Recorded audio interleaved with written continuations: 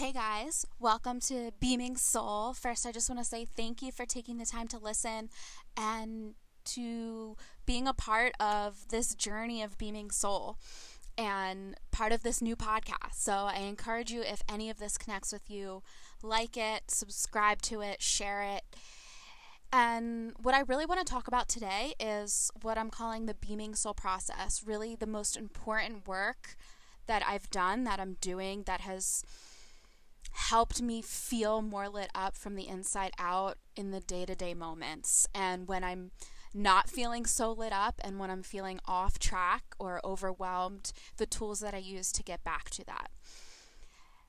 So last week, if you listened to the previous podcast, I talked about goals and desires.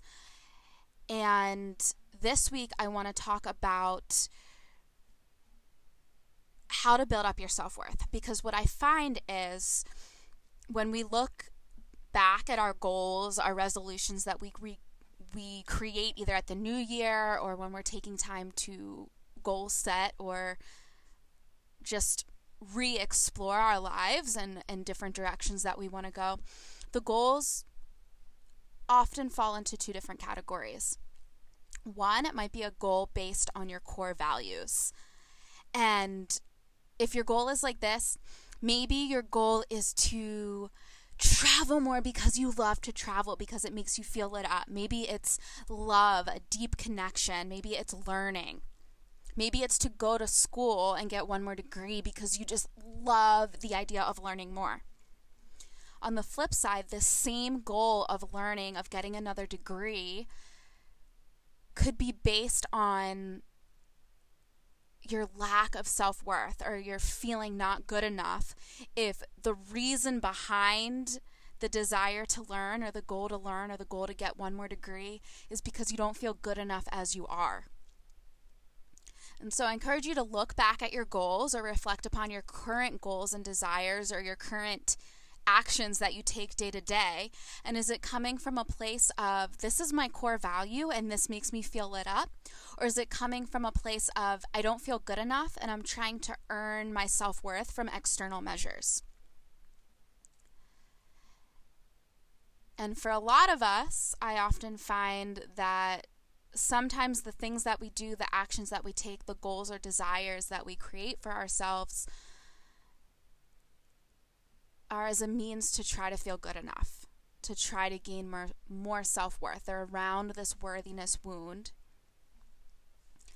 And so today I want to talk about how to build up our self-worth. So at the end of this process, and this process is never fully over, this is a process that we take throughout our entire lives. But when we get to a certain point where we feel worthy and enough in a certain moment, in that moment when you really feel from the inside that you're whole and complete as you are, that is a wonderful time to check in upon your goals and desires to see, okay, is this goal that I'm doing, does this job that I have, is this relationship that I'm currently in or investing in, is it lighting me up? Is it based on a core value? Is it something I'm still interested in now that I know I'm already whole and complete? And this is where it gets interesting. So I want to start at the beginning, and this process that I engage on to explore our level of worthiness, not that we have, because we're all whole and complete and inherently worthy, but our level of perceived worthiness in the moment is one, to connect to ourselves, connect to our bodies, connect to our inner voice. Step 2 is then to disconnect from ourselves. And then step 3 is to reconnect with ourselves in a new way, to start to change the relationship that we have with ourselves, to really rewire our brain and have a more loving, compassionate connection with all parts of ourselves.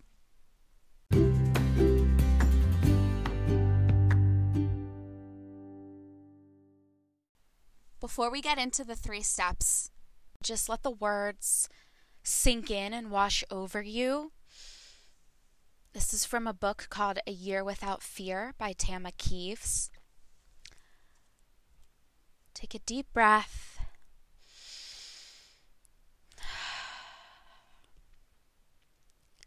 Spirit wants to flow through you. Where are you blocking this connection? Do you need to forgive yourself for something? There is nothing you could do that would change your worthiness of infinite love. Today, I am willing to let go of any belief I have that makes me feel unworthy. I am willing to let go of any belief I have that makes me feel unworthy.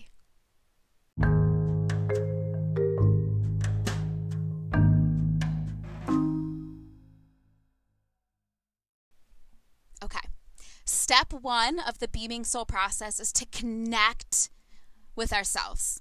I find that a lot of us don't have awareness around our self-talk, around the voice that is on constant play through our brain throughout the day.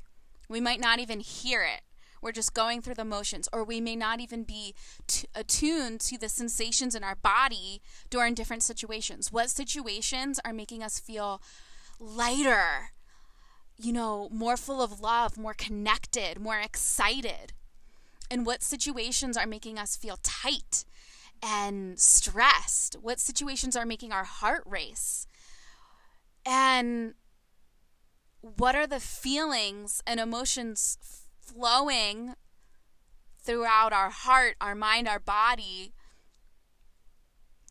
in the different situations around the different people in our days? And what is that inner voice saying when we're taking a risk? Is it, go you, I believe in you, take a deep breath, you can do this? Or is it more often, what are you wearing? Why would you wear that? Don't raise your hand.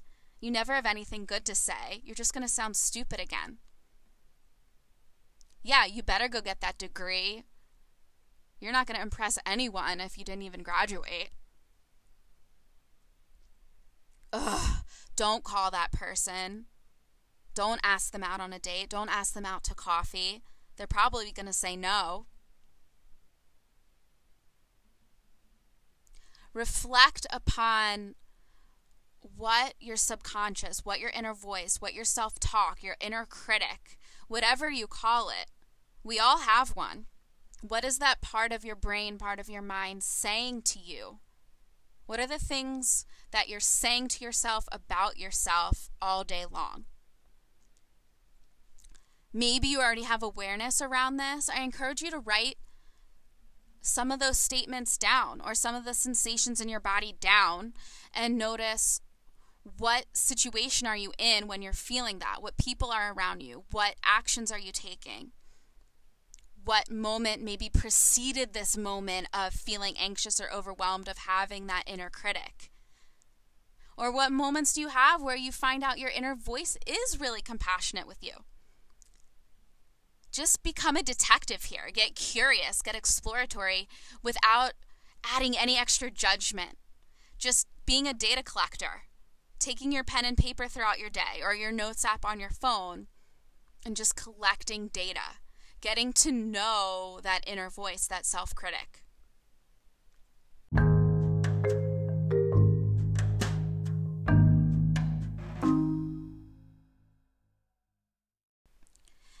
And once you begin to realize that your thoughts are not who you are, once your thoughts, the inner critic, is not so subconscious, is not so hidden from you, and you begin to hear those thoughts or feel those sensations in your body and realize that they're there, but they're not who you inherently are, that's when that you're ready for step 2, the disconnection process, the detachment process.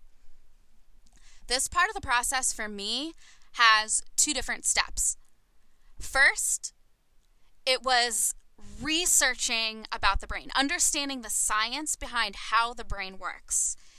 Because, at least for me, when I learned how all brains work in every human and learned that we all have an inner critic, I didn't feel so alone, and it helped to normalize it for me. I'm not that unique where I'm the only one that's shaming myself or judging myself all day long. And once I realized why the brain did this, I realized it's not my fault. I'm not doing anything wrong. It's just a survival tool that the brain has. So the brain has one goal. That's it.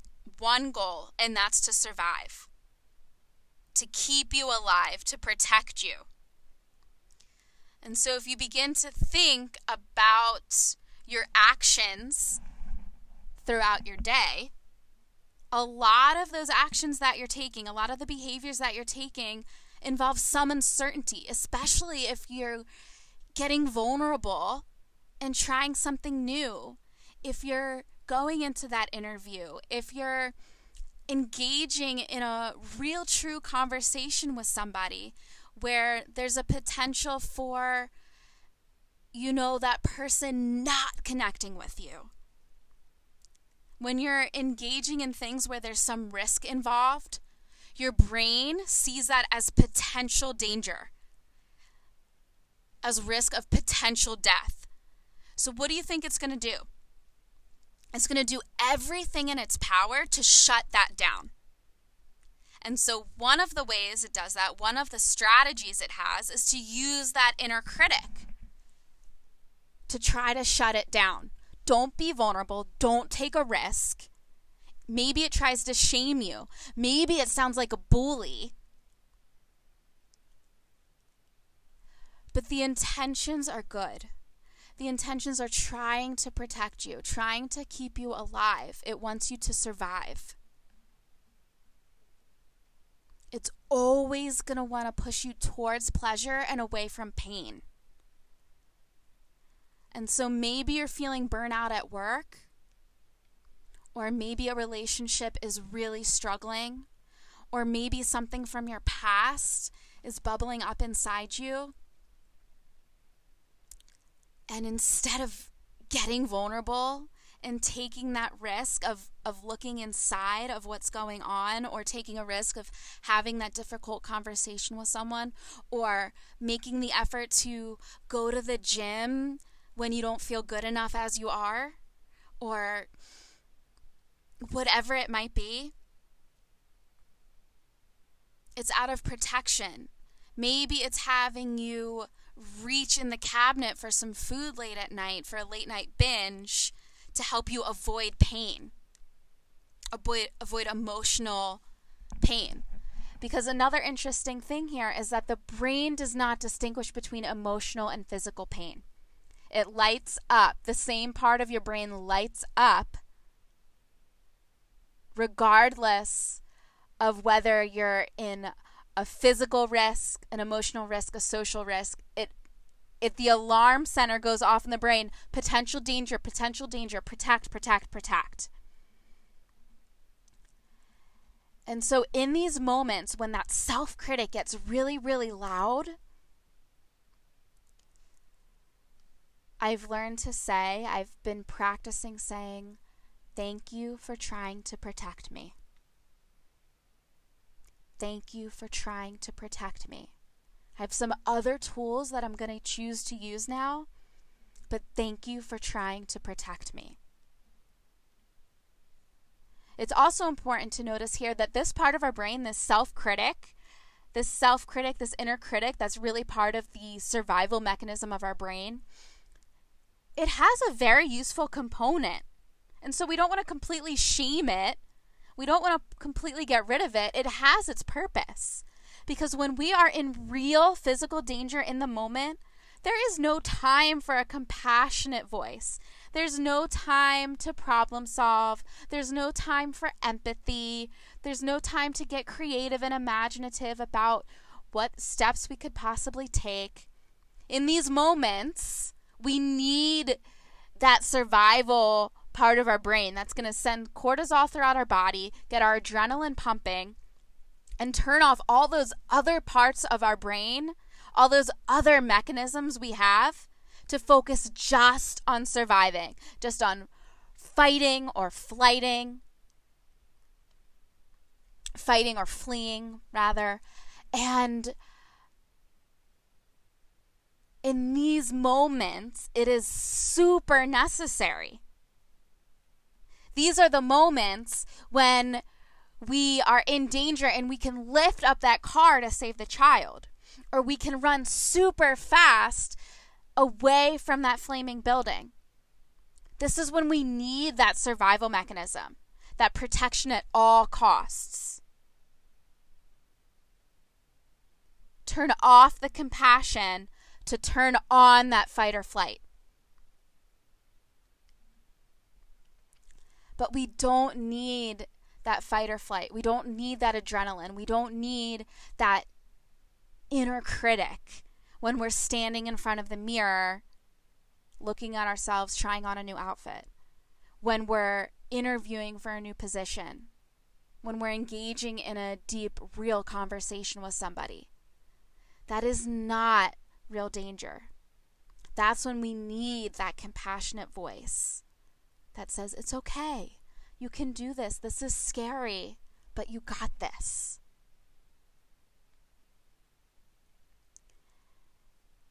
And for me, when I started noticing my inner critic and how loud it was and how mean it could get to me sometimes, my instinct was to be mean back to it. It was to bully the bully brain. And it might work for a little bit, but in the long term, the root of this so-called bully brain is just fear. It just wants you to survive. It just wants to feel safe and connected and enough. It wants to know that it's going to be okay. And so beating back at that bully brain, at that inner critic with meanness is not going to work in the long term. So again, my tool has been, after learning the science behind why the brain is the way it is and why I have an inner critic, it's helped me be able more often in the moments to notice it when it comes and realize it's never going to go away because it's there for a purpose. It's there to protect me. So just notice that when it comes, it's normal. We all have one. It's not unique to me. And say, thank you for trying to protect me. And assess whether you're in real physical danger, if there's a real potential for death here. And if not, choose a different tool. The second part of the disconnection or detachment part of this process is personifying the inner critic, the inner voice, the quote-unquote bully brain, whatever you call it now. Personify it. Maybe you call it your brain, and then you have your soul. Maybe you call it your child self, and then you have a higher self or a mother self. For me, what works best, what connects the most with me, is calling my inner voice the child within me and my soul or my mother self. So I have these two different parts of me, the child within me or my little Liv, and my soul or my mother self. Or maybe you call it, the name of your child, or a different name. Or maybe you love puppies or kittens or any other animal, and you connect more with animals, and your inner voice becomes a little puppy and you name it. If you're using a puppy or a kitten or your child or your inner child like yourself when you were a child, I encourage you to get a picture of them. For me, I have a picture of myself as a child, and it's the screenshot on my phone. I have a picture of myself in my wallet. And it may seem weird, but start practicing talking to this person or this pet, this animal, in a compassionate way. Not just in the moments when you're elevated, you're triggered, you're in that survival protective mode and they're sounding mean or harsh or they don't want you to take a risk. Talk to them all throughout your day. When you're feeling calm, when you're feeling at peace, when you're feeling excited, when you're feeling full of love, talk to them and get to know them. Say, hey, you're doing good, I love you. Or, I know you're scared right now, but I got you. I got this. We can do this. Thank you for trying to protect me, but we got this. And maybe it's talking out loud to them like I do. Or maybe it's writing them a note. Maybe if it feels too weird to like literally talk out loud to them in your day-to-day life, maybe you pick up your phone and pretend you're calling them and you're walking down the street talking out loud and you talk to them. You have a conversation with them. Get to know them and start talking compassionately to them. To me, this has literally been the most helpful part of this process for me, because I look at a picture of myself as a child and she's innocent. She's full of love. She's full of peace. And I know she's part of me. And I know I'm full of all of that too. But for some reason, for me, and for most of us, I think it's easier to send that love and compassion to someone outside of ourselves. And so let's start there. Let's start where, we have this strength. Let's start where it's easier, by sending love and compassion to someone else. So in those moments when they're feeling scared, when they're getting mean, look at them, talk to them. Thank you for trying to protect me. I know you're scared, but we can do this. We got this.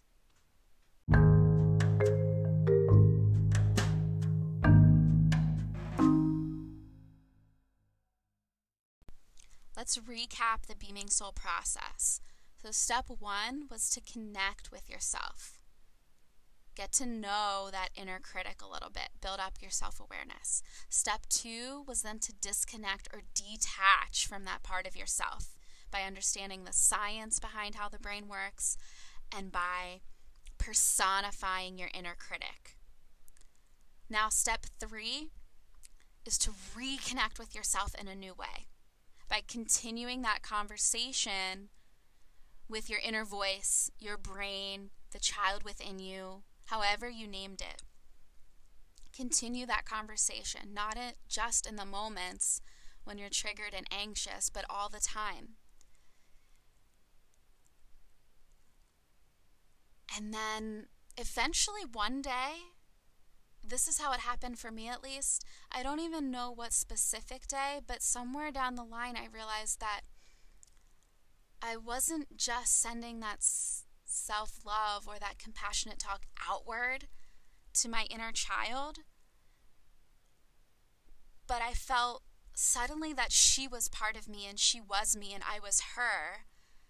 And so suddenly I realized that I was sending that love to myself, and that love was for myself, from within myself.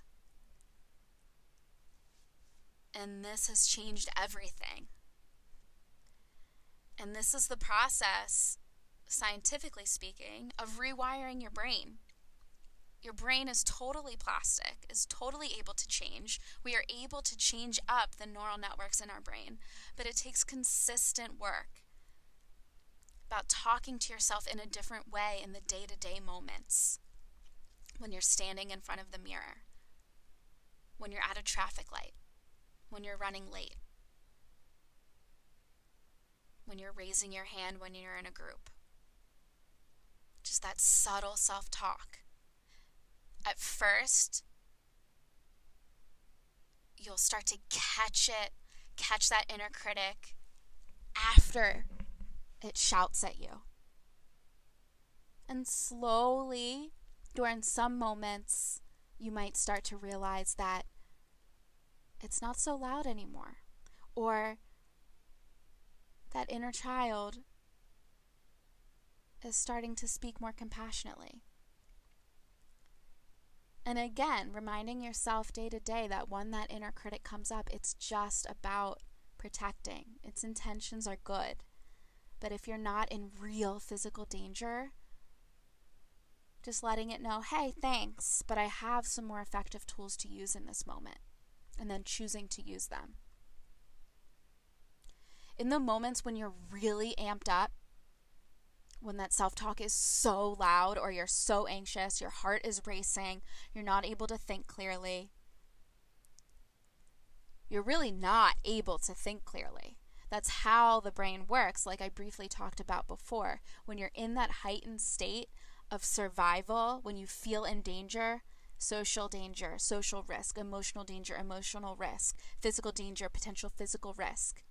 Your brain recognizes it all as the same, and it's going to turn off every part of your brain that it doesn't need, that's not focused on pure survival in the moment. So that means it's turning off your ability to think clearly. It's turning off the ability for compassion, for empathy, for problem solving and creativity. It's turning all of that off. So for me, in the moments of my heightened state, when my heart's racing, when I'm totally overwhelmed and anxious, I have to change my state. Changing your physical state will turn off that switch, that survival part of your brain, to turn on the more calm part of your brain. Once your brain knows that you're safe, you'll gain access again to the problem solving, to the compassion. So step 1, change your state. How do you do that? Slowing down your breath, because when you're in that survival fight or flight state, your heart's going to be racing. Your breath is going to be short and shallow, so slow your breath down. Or you can change your temperature. Get a cold shower. Put an ice cube in your mouth. Put a cold towel on the back of your neck. Or you can sweat. Do some jumping jacks. Go for a walk. Go for a run. Sweat it out. And as you start to change your state, as your body starts to recognize that you actually are safe, then you'll have access to the ability to talk to yourself compassionately. And in the long term, this is what changes your brain, the compassionate self-talk. It changes the patterns in your brain so that it's going to come more naturally. The compassionate self-talk will start to come more naturally to you in the moments when you're taking a social or emotional risk.